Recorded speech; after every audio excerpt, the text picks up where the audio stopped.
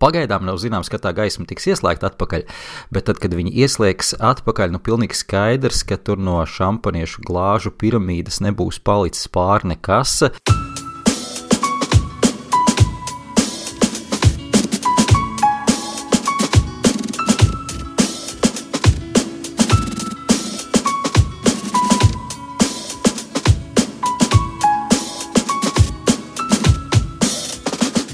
Mans vārds Aldis Putniņš, un šis ir podcasts Restarts.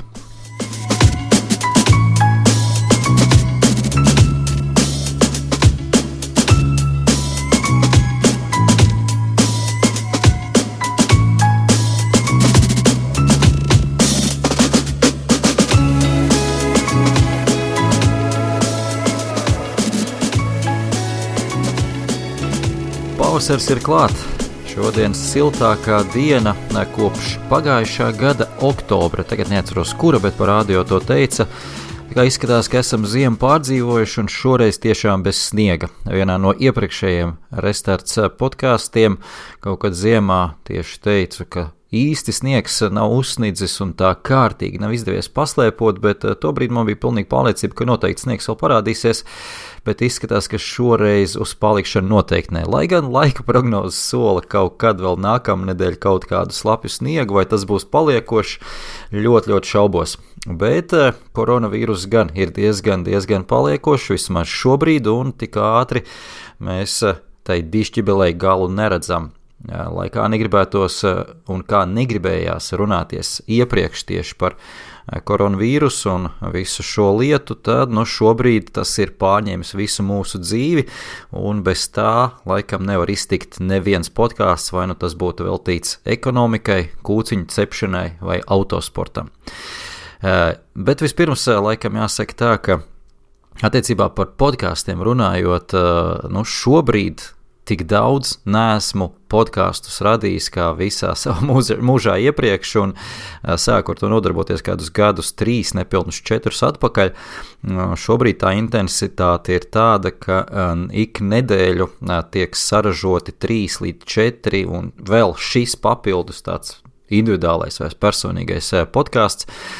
Protams, mēdī ir mainījušies, viņi jau bija mainījušies arī pirms korona sākuma, un podkāstu patērēšana kļūst diezgan populāra cilvēkiem, tad šobrīd tas ir kļūst vēl jau vairāk populāri, gan tāpēc, ka cilvēki, kas sēž mājās, grib patērēt kaut kādu veidu saturu krietni vairāk, gan tādēļ, ka arī mēdījiem ir jāpielāgojas, arī žurnālistiem ir jāpielāgojas, arī visiem tiem, kam ir ko teikt, ir jāpielāgojas, vairs iespējams nav pieejamas studijas, visa aparatūra un tā tālāk, tas ir jādara vairāk mājas apstākļos, un, ja godīgi, tad mājas apstākļos arī to visu var izdarīt. Par laimi, laikam man jāsaka, es tam visam, kā jau teicu, biju sācis gatavoties gadus 3 iepriekš, absolūti nenojaušot, ka tā tas viss aizies kalnā, un līdz ar to man ir pietiekami daudz aparatūras, programmatūras, laikam, un šobrīd jau arī iemaņu, lai to darītu un darītu par naudu. Tas ir pats patīkamākais, laikam, tajā visā, ka šobrīd jau sāk novērtēt mēdī kvalitīvu saturu. Protams, šajā laikā tas ir ļoti svarīgi, jo sporta jomā, kā mēs zinām, absolūti nekas nenotiek, ja notiek varbūt citās jomās. Politikā šobrīd, es domāju, tas īstais pļaujas laiks ir politiķiem, jo tad, kad ir kaut kāda veida haoss un neskaidrība, tad esat ievērojuši, ka politiķi bļauj visskaļāk, jo viņi grib parādīt savas līderu spējas tajā brīdī, vai viņi bļauj pareizi vai nepareizi. Tobrīd mēs to nezinām un nesaprotam, bet mēs pamanām pilnīgi noteikti viņus un atceramies, un kaut kad jau varbūt nākotne parādīs, vai viņi bļauj pareizi vai nepareizi, vai mēs tobrīd atcerēsimies to, tas arī ir cits jautājums. Par politiku absolūti netaisos šeit runāt, bet, kā jau teicu, par šo dišķibeli pilnīgi noteikti nāksies parunāt vairāk, un gribējās varbūt sākt ar to, ka ļoti pamatīgi tas viss ir mainījis mūsu dzīves. Es likšu priekšā tādu diezgan uzskatām piemēru arī no šīs dienas dzīves biju veikalā, stāvēju rindā, godīgi arī ieturēju šo 2 metru distanci, kas tagad mums skaisti sazīmēti ir visās vietās, kur jāgaida pie kases, un veikalā patiesībā diezgan maz cilvēku aiz manis stāvēja. Māte ar mazu meitiņu, kur māte visu laiku stingri atgādināja, ka jāstāv ir pie līnijas ar savu groziņu un pasarg Dievs ne pa labi, ne pa kreisi. Mēs tad palikām ar šo mazo meitenīti viens aiz otru rindā stāvēt, jo māte aizgāja meklēt kaut kādus papildus produktus, un es paskatījos uz mazo meiteni, kas bija pamatīgi nobijies, skaidrs, ka viņam arī tas ir bērniem, es domāju, tādu vecumu bērniem ir pamatīgs piedzīvojums un pārdzīvojums, viņi arī nesaprot, kas īsti notiek, un viņi tiešām bija tik ļoti nobijusies, un pat nestoties to, ka es pasmaidīju, viņi nodūra acis, un pilnīgi noteikti ir nodrīdzināta mājās, ka pasaka Dievs nekādā kontaktā neielaisties ar citiem cilvēkiem. Tā kā tas arī jāņem vērā šobrīd, ka nevajadzētu pazaudēt kaut kur šajā visā mums to cilvēcību. Es absolūti nezinu, kā to saglabāt, un iespējams kaut kādā veidā tomēr varbūt ar humoru to visu arī vismaz savā starpā runājoties uztvert. Es neteiktu varbūt par to ņirgāties, bet var ar tādu smalku humoru pateikt priekšā to nav iespējams, tas jums jājūt katram pašam, bet es domāju arī tieši runājot par bērniem ir kaut kādā veidā viņiem tas viss jāapstāsta, jāizstāsta un jāpasniedz tā, lai tā nebūtu viņiem pamatīga bērnības trauma, gluži kā karš, jo šobrīd ir kaut kas līdzīgs kara apstākļiem, pilnīgi noteikti. Un dzirdēju kaut kur salīdzinājumu, ka šobrīd tā situācija ar koronavīrusu, skaidrs, ka tās dzīves mums mainīsies diezgan pamatīgi, un mēs nekad vairs nebūsim tādi, kā mēs bijām pirms koronavīrusu, tam es arī gribētu piekrist, jo tas nav kā izslēgt istabā gaismu, un pēc tam ieslēgt atpakaļ un turpināt no tās pašas vietas, kur es beidzu, teiksim, savas darbības. Tiešām tas viss būs pamatīgi pārvērties. Tāpat varētu vēl tādu uzskatāmāku piemēru šajā sakarā izvērst, ka pirms tam tai istabā notika ballīte, jo skaidrs, ka mums bija diezgan arī viss kārtībā, vismaz lielākā daļā Eiropas ar ekonomisko situāciju, un tad tas piemērs varētu būt tāds, ka pirms tam tai viesistabā, teiksim, tā notika ballīte, tika sakrāmētas šampanieša glāzes piramīdā un tika lietas šampanietis šajās glāzēs, un tad tika izslēgta gaisma istabā. Pagaidām nav zināms, ka tā gaisma tiks ieslēgta atpakaļ, bet tad, kad viņi ieslēgs atpakaļ, pilnīgi skaidrs, ka tur no šampaniešu glāžu piramīdas nebūs palicis pāri nekas. Visdrīzāk, ka pat loks būs izsists, ka tecēs jumts, un pirmā doma tobrīd nebūs meklēt atpakaļ rokā šampanieša pudeli, bet gan visdrīzāk meklēt āmuru un lāpīt jumtu, bet tā pašā laikā visdrīzāk nebūs naudas naglām, ar ko lai to izdarītu, un es domāju, tas varētu būt tāds reālāks piemērs. Varbūt nedaudz te aizrunājos, bet es ceru, ka jūs sapratāt manu domu par to, ka tad, kad tas viss atgriezīsies pareizajās sliedēs vai, normālajās, cik var tas vārds atbilst šobrīd situācijai sliedēs, tad skaidrs, ka pirmā lieta nebūs iespējams visas tās nodarbes, ko mēs darījām, lai sevi izklaidētu, un autosports un motosports un jebkurš sports nenoliedzami ir viens no tādām kategorijām, kas ir šajā izklaides jomā. Es neesmu pārliecināts, ka tajā brīdī tas būs svarīgākais, ja mums būs tiešām pamatīga krīze, jo tā ir viena lieta, ko iespējams daudz varbūt nenojauš vai daudz līdz galam nesaprot, ka tomēr šāda ilgstoša dīkstāve ļoti daudzās jomās ekonomikā šobrīd ir katastrofa daudziem biznesiem. Es personīgi zinu tādus cilvēkus, kas šobrīd ir uz kraha robežas, un jo ilgāk tas viss ieilgs, protams, jo smagāk tā krīze sitīs ar garākām, ilgstošākām sekām, pat tās jomas, kas šobrīd to vēl neizjūt, izjutīs to pēc pusgada, gada, 2, un līdz ar to tā nelielā baila, protams, es nedaudz egoistiski uz to skatos, visu no mana skatu punkta, protams, ir man tā baila, ka tajā brīdī, kad to gaismu ieslēgsim atpakaļ istabā, nebūs tā pirmā doma mums tagad, ka mēs skatīsimies Formula 1 sacīksts, skatīsimies MotoGP un turpināsim sezonu, turpināsim tērēt lielu naudu autosportā, it kā nekas nebūtu noticis. Protams, es ceru, ka tā krīze neilgs tik ļoti dziļi un tik ļoti ilgi, ka tas viss salīdzinoši operatīvi beigsies, kā šobrīd vismaz tās piesardzīgās prognozes liecina, vismaz tajā autosporta pasaulē, kurai es vairāk sekoju līdzi, ka tīri teorētiski Eiropā šobrīd plāno uz jūniju, jau uz jūniju atsākt kaut kādas nodarbes trasēs, tātad kaut kāds pirmos posmus organizēt un tie kalendāri ar atceltajiem posmiem. Šobrīd pavasara pusē mājā arī vēl viss tiek atcelt, tāpat vakardien tika atcelts ar citu MotoGP posmus Heres trasē, bet ir tā lielā cerība, ka jūnijā gan varētu lēnām visi ieiet sliedēs. Lai dod Dievs, ka tā notiksies un ka tā tiešām arī būs, ka tas viss notiksies jau jūnijā, bet es nezinu, kā lai to labāk pasaka, es absolūti neesmu pesimists un es drīzāk noticēšu pozitīvām ziņām un labām ziņām, bet es esmu nedaudz piesardzīgs šajā ziņā, kā tas viss izskatās un es tā piesardzīgi, ja man būtu jāliek naudu, es tomēr naudu liku, ka ātrāk nekas par augustu nenotiks, jo tomēr varbūt vajadzīgi tā vasara arī, man liekas, kad vasara un siltais un karstais laiks vīrusam arī nodara pāri diezgan pamatīgi, lai gan otras puses Spānijā jau tagad ir krietni siltāks, Itālijā arī noteikti ir siltāks nekā pie mums, un viņiem joprojām pietiekami tas vīrus pārnēsājas. Varbūt es neko daudz nezinu šai lietai, un vēl visiem mums arī jāmācās, bet tās prognozes nav pagaidām pārāk optimistiskas laikam kopumā. Bet pārējot tomēr nedaudz nojot nost no Covid-19, gribētos pateikt pāris lietas vai atgādināt pāris lietas, kas ir sakrājušās. Kādu brīdi nebija šo Restarts podcastu ierakstījis, kā jau teicu, tā man vairāk tāda tā kā privāta lieta, privāts podcasts, tik ļoti daudz es neiedziļinos tīri tikai autosportā, bet, protams, caur autosporta prizmu nedaudz uz to visu skatos, caur motorsporta prizmu uz to skatos, uz situāciju gan pasaulē, gan ikdienā un tā tālāk. Bet es te vienā no iepriekšējiem podkastiem arī minēju, ka tas vairāk pašam priekš sevis tādai atskaitēji, un tas nav melots, tas tiešām tā arī ir. Tomēr pēc tam es tā padomāju, ka nedaudz jau tomēr es liekuļoju, jo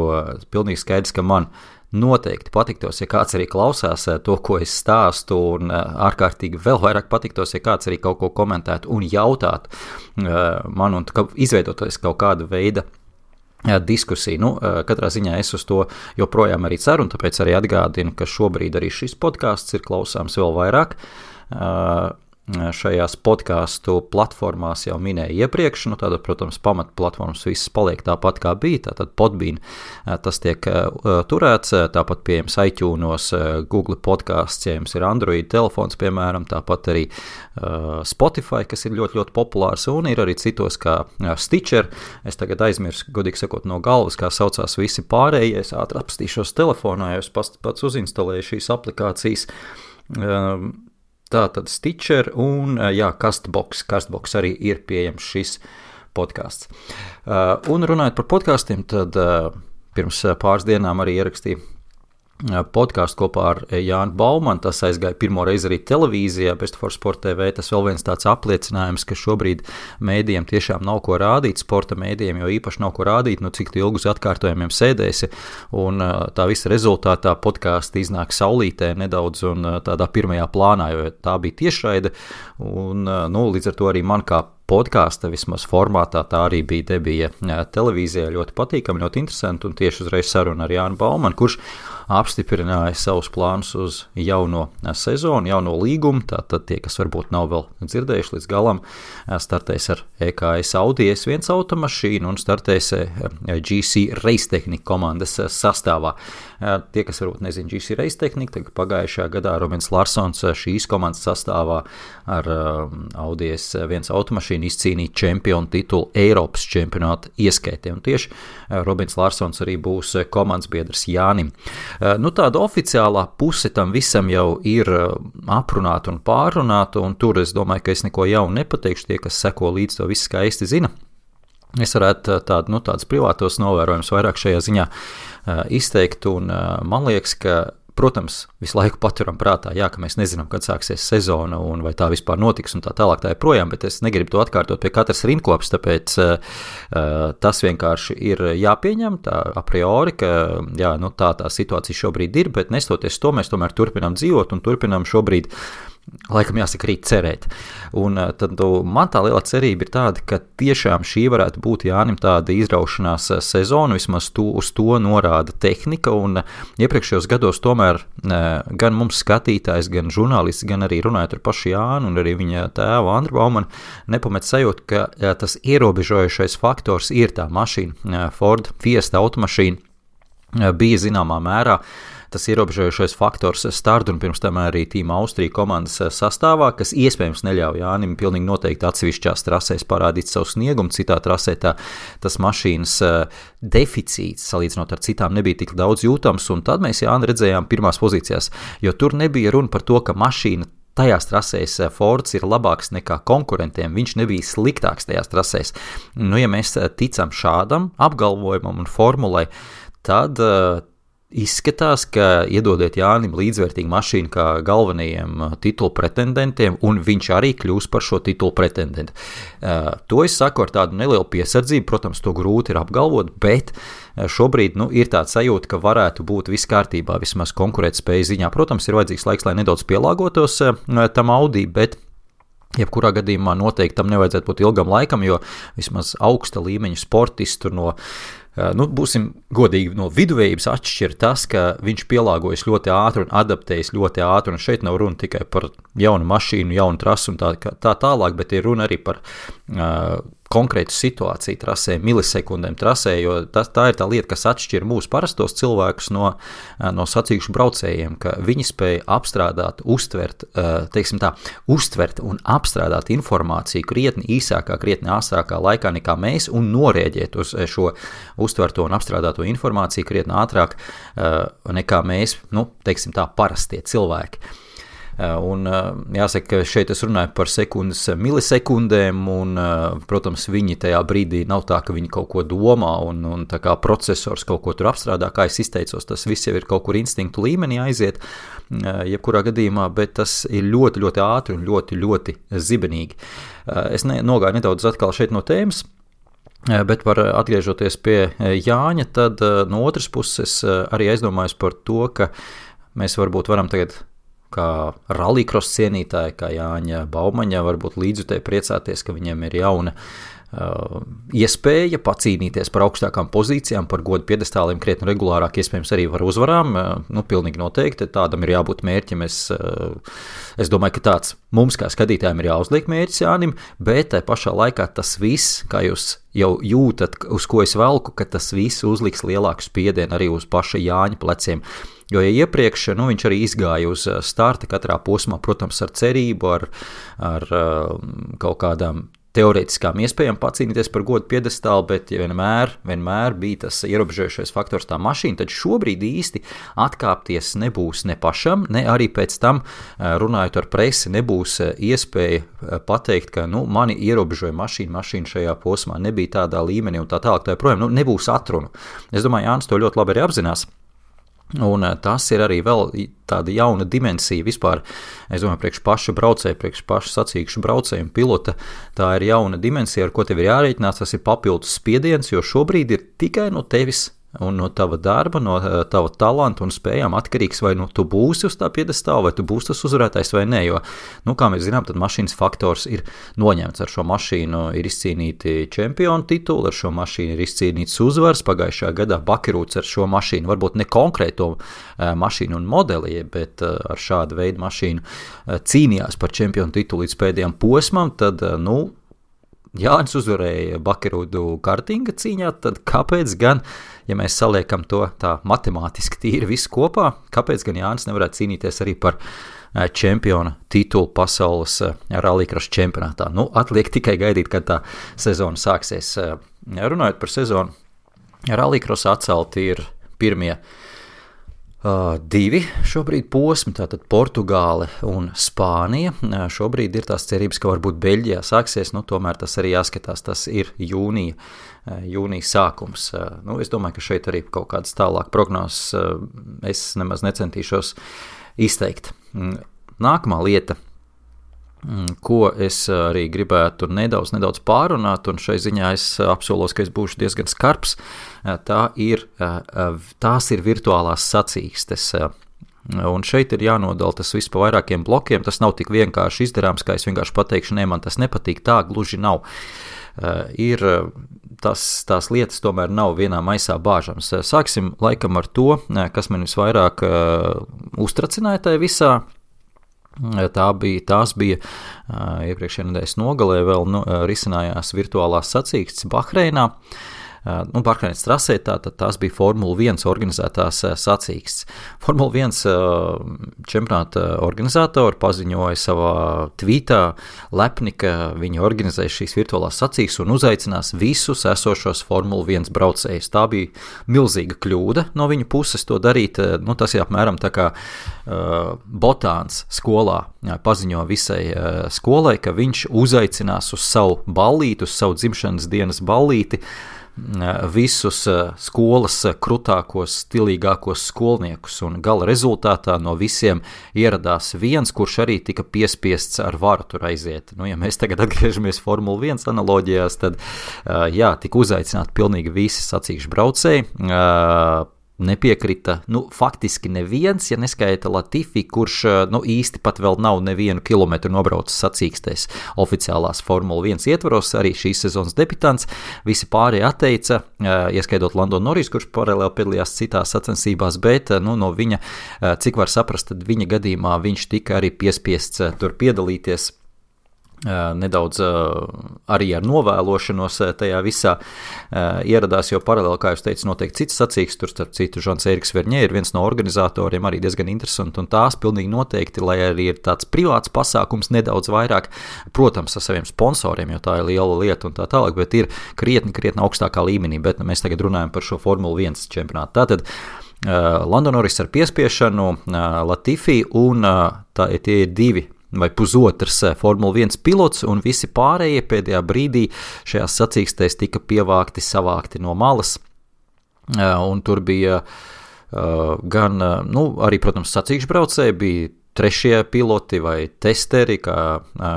Guan Yu Zhu, Renault komandas testeris, kurš arī šajā sacīkstē uzvarēja, bet bija arī slavenības, kā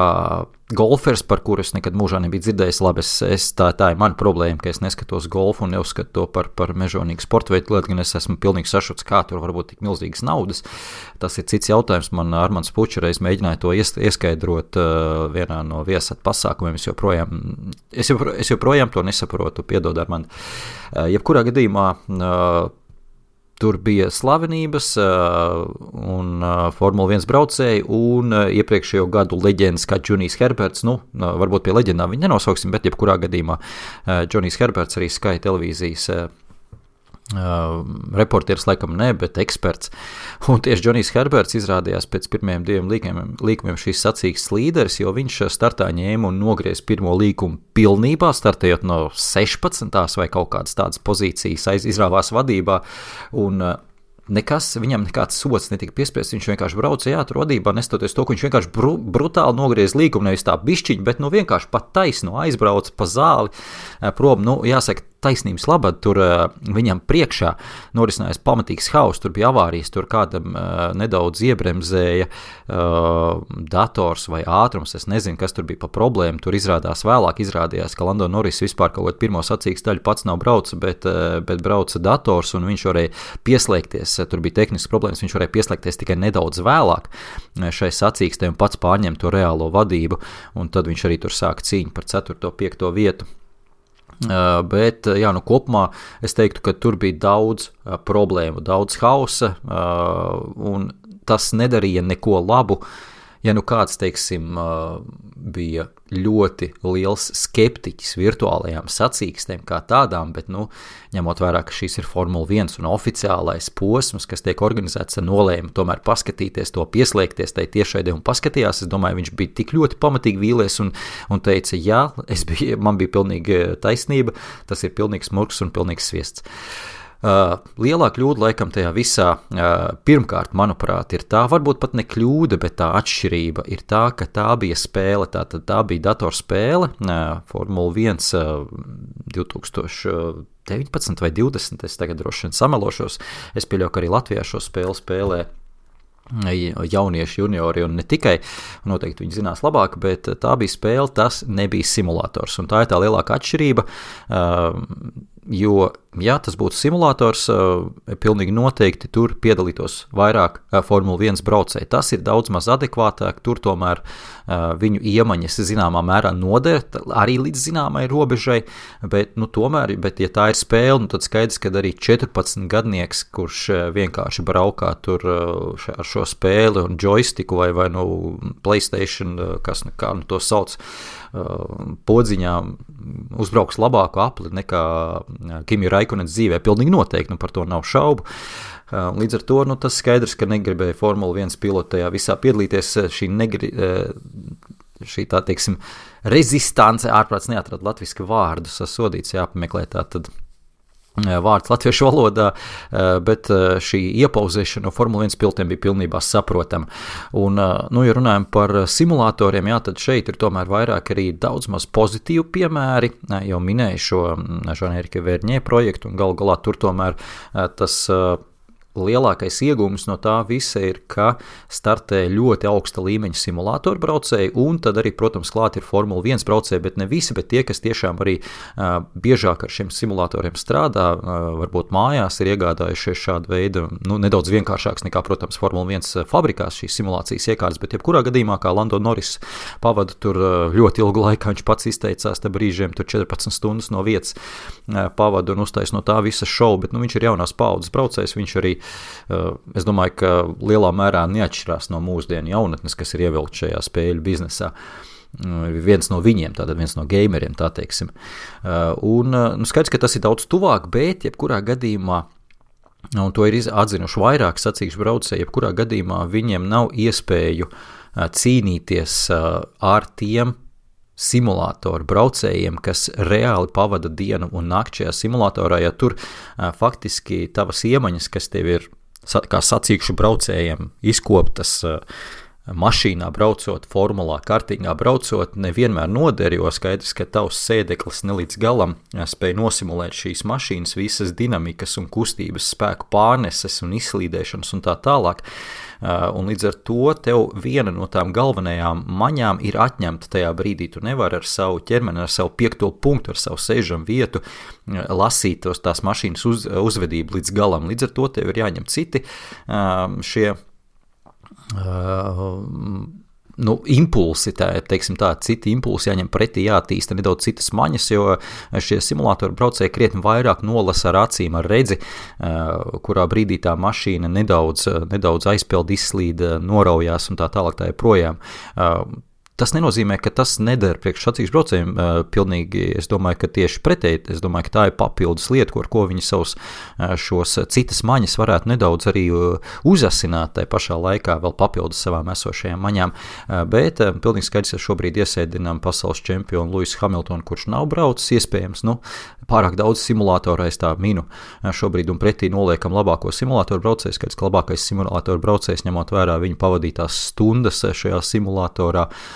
izbāzīs Lewisu Hamiltonu. Par to gan arī nekādu šaubu nav. Un šeit es arī gribēju piemēru minēt, šeit pat no Latvijas, es jau iepriekš pieminēju šo e-motorsports projektu, arī šo simulātoru braukšanu, diezgan daudz tajā esmu. Šobrīd jau jāsaka tā, daudz runājis, esmu daudz tur arī motivinājis, jo esmu dokumentējis tur 2 posmus un kvalifikāciju, un līdz ar to ir daudz bijis laika arī par to pašam domāt. Un līdz ar to, kā jūs teicat, nekas nav viennozīmīgi tā, ka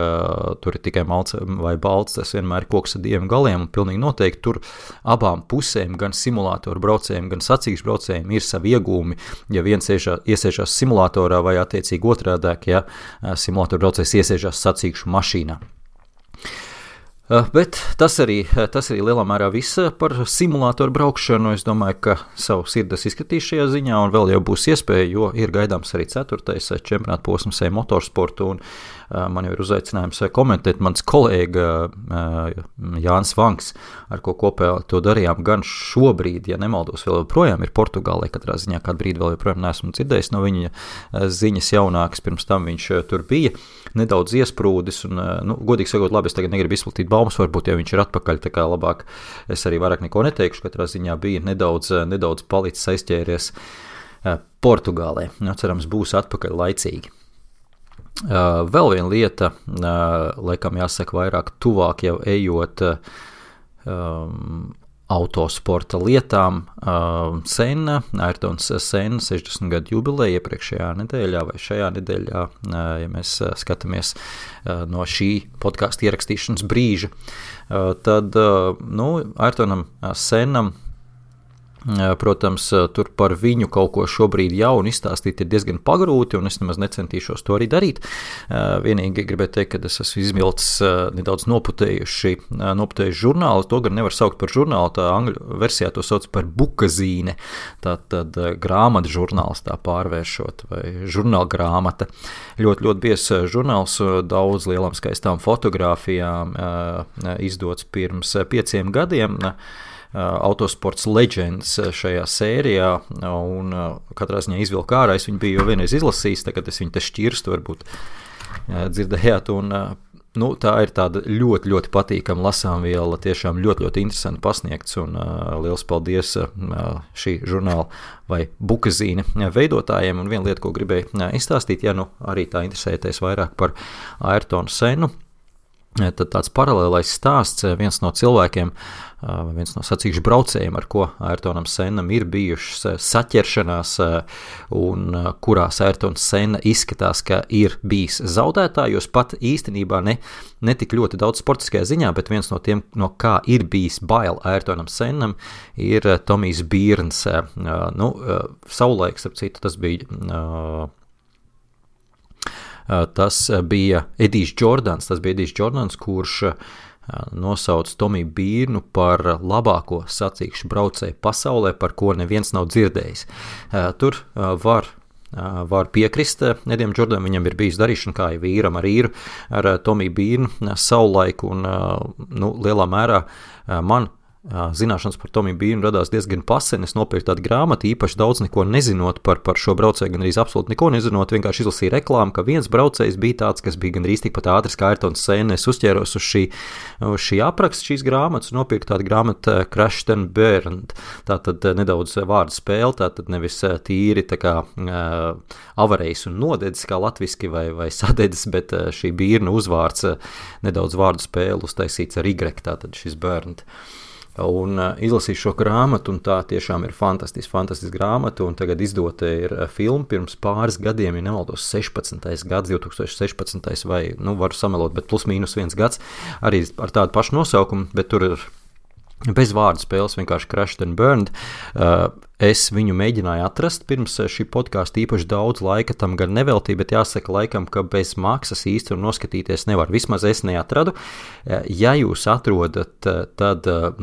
esiet cilvēcīgi, iemetiet linku, kur to var noskatīties bez maksas varbūt, bet es domāju, ka nebūs arī žēl veltīt tos 3 eiro, 3 mārciņas, tagad es nepateikšu, un noskatīties šajā Amazon Prime, kas piedāvā šo filmu, cik es atradu, un es esmu arī sagatavojis to darīt. Es vienkārši vēl neesmu atradis brīvu to brītiņu, kad to izdarīt, bet to noteikti ir jāizdara. Ja neesat lasītāji, bet vairāk tā kā skatītāji un gribat filmu redzēt, tad noteikti ieteiktu to noskatīties. Es domāju, ka arī turpmākajos podkāstos es varētu padalīties ar šādām tādām grāmatām vai filmām, kuras noteikti ieteiktu noskatīties vai izlasīt, jo tagad tas īstais brīdis, kad man pašam ir krietni vairāk laika, kad es pievēršos grāmatām un tiešām varu no pirmās personas pateikt, ka jā, to ir vērts lasīt, to varbūt nevisai, un es domāju, ka jūs varat nākt man pretī, jo nebeiz tagad lielākais eksperts un mana vislielākā biblioteka vai visvairāk filmas ir pieejamas, ja ir kaut kas tāds, kas noteikti ir jāredz autosporta līdzstājiem, noteikti padalieties, es padošu tālāk. Bet tātad par Tomiju Bīrnu noteikti iesaku paskatīties. Šis braucējs bija kontaktā arī ar vairākiem Formula 1 komandu bosiem un vairāk interesanti stāsti viņam starp citu, kā zemāko klašu čempionam Lielbritānijā pienācās testi arī McLaren komandas sastāvā pie Rona Denisa, un arī diezgan daudz tāds interesants aizkulis šajos testos, kad McLaren mehāniķi bija nedaudz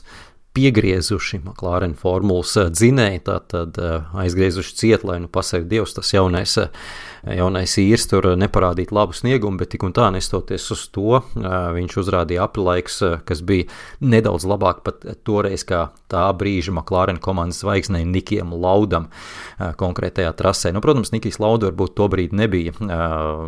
spiestai trasē uzrādīt gluži kvalifikācijas rezultātu, bet jebkurā gadījumā fakts paliek fakts, un faktiski Rons Denis jau toreiz ar tādu domu nedaudz gribēja notušēt to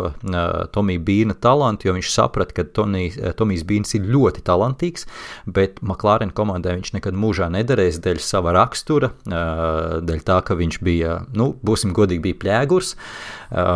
teica visu to, ko domāja, nezināja, ko nozīmē R&D,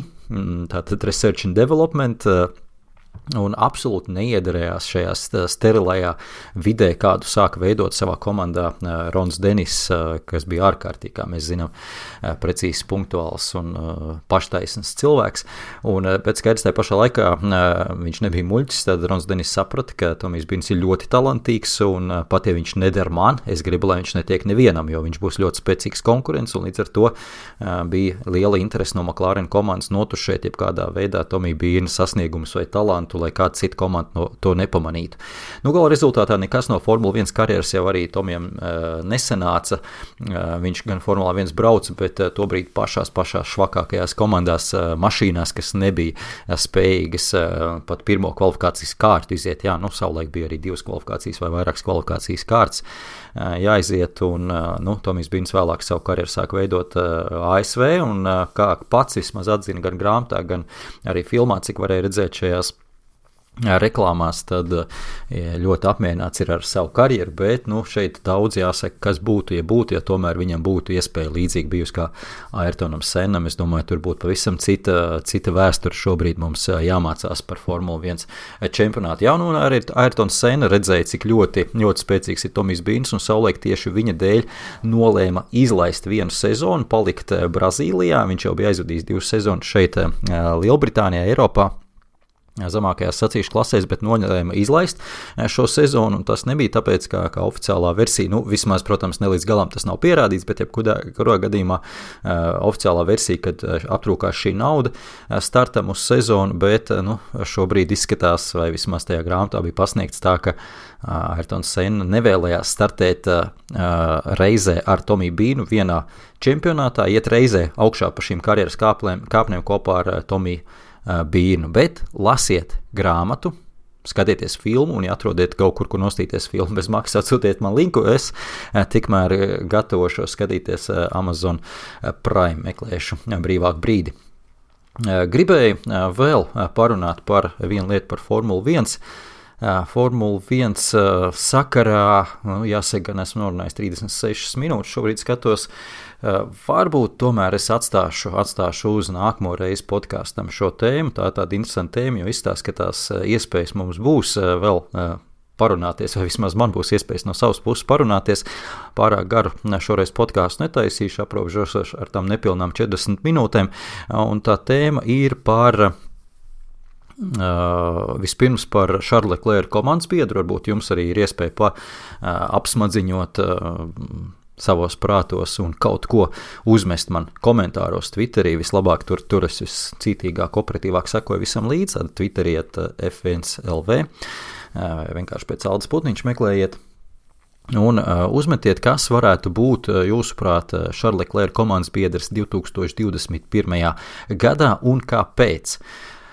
Ir vairāk kandidāti, ko es esmu jau salicis kā 3-4, kas liekas tādi loģiski, un es gribētu arī,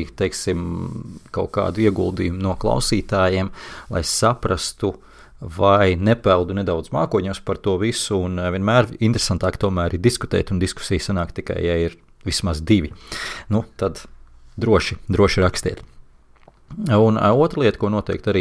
mēģināšu vēl vairāk pārdomāt, šim podkāstam vēl šī tēma nebija nobriedusi no manas puses, tā ir attiecībā par komandām, kurām šī pauze, Covid sakarā radusies pauze ir jāizmanto, kuras, ja būtu sāksies sezona Austrālijā, marta sākumā, kuras nebūtu bijušas gatavas cīnīties par tiem mērķiem, varbūt, ko viņas paši bija nospraudušas un ko mēs no viņiem gaidījām. Tā kā ir vairākas komandas, kas noteikti varētu izmantot un pagriezt arī savu sezonu nedaudz labākā gultnē, izmantojot šo situāciju ar atlikto sezonu. Arī šeit, es domāju, droši varat piedalīties un padalīties ar saviem prātuļojumiem.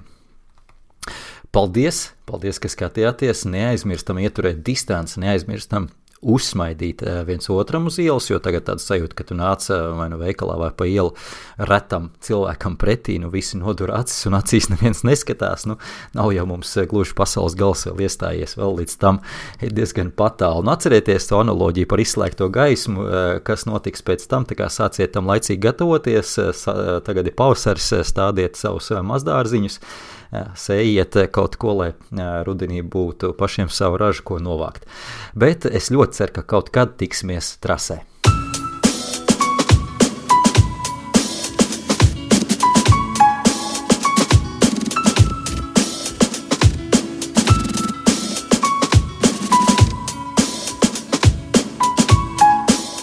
Mūzika no Perfect Muse, Lucky Number.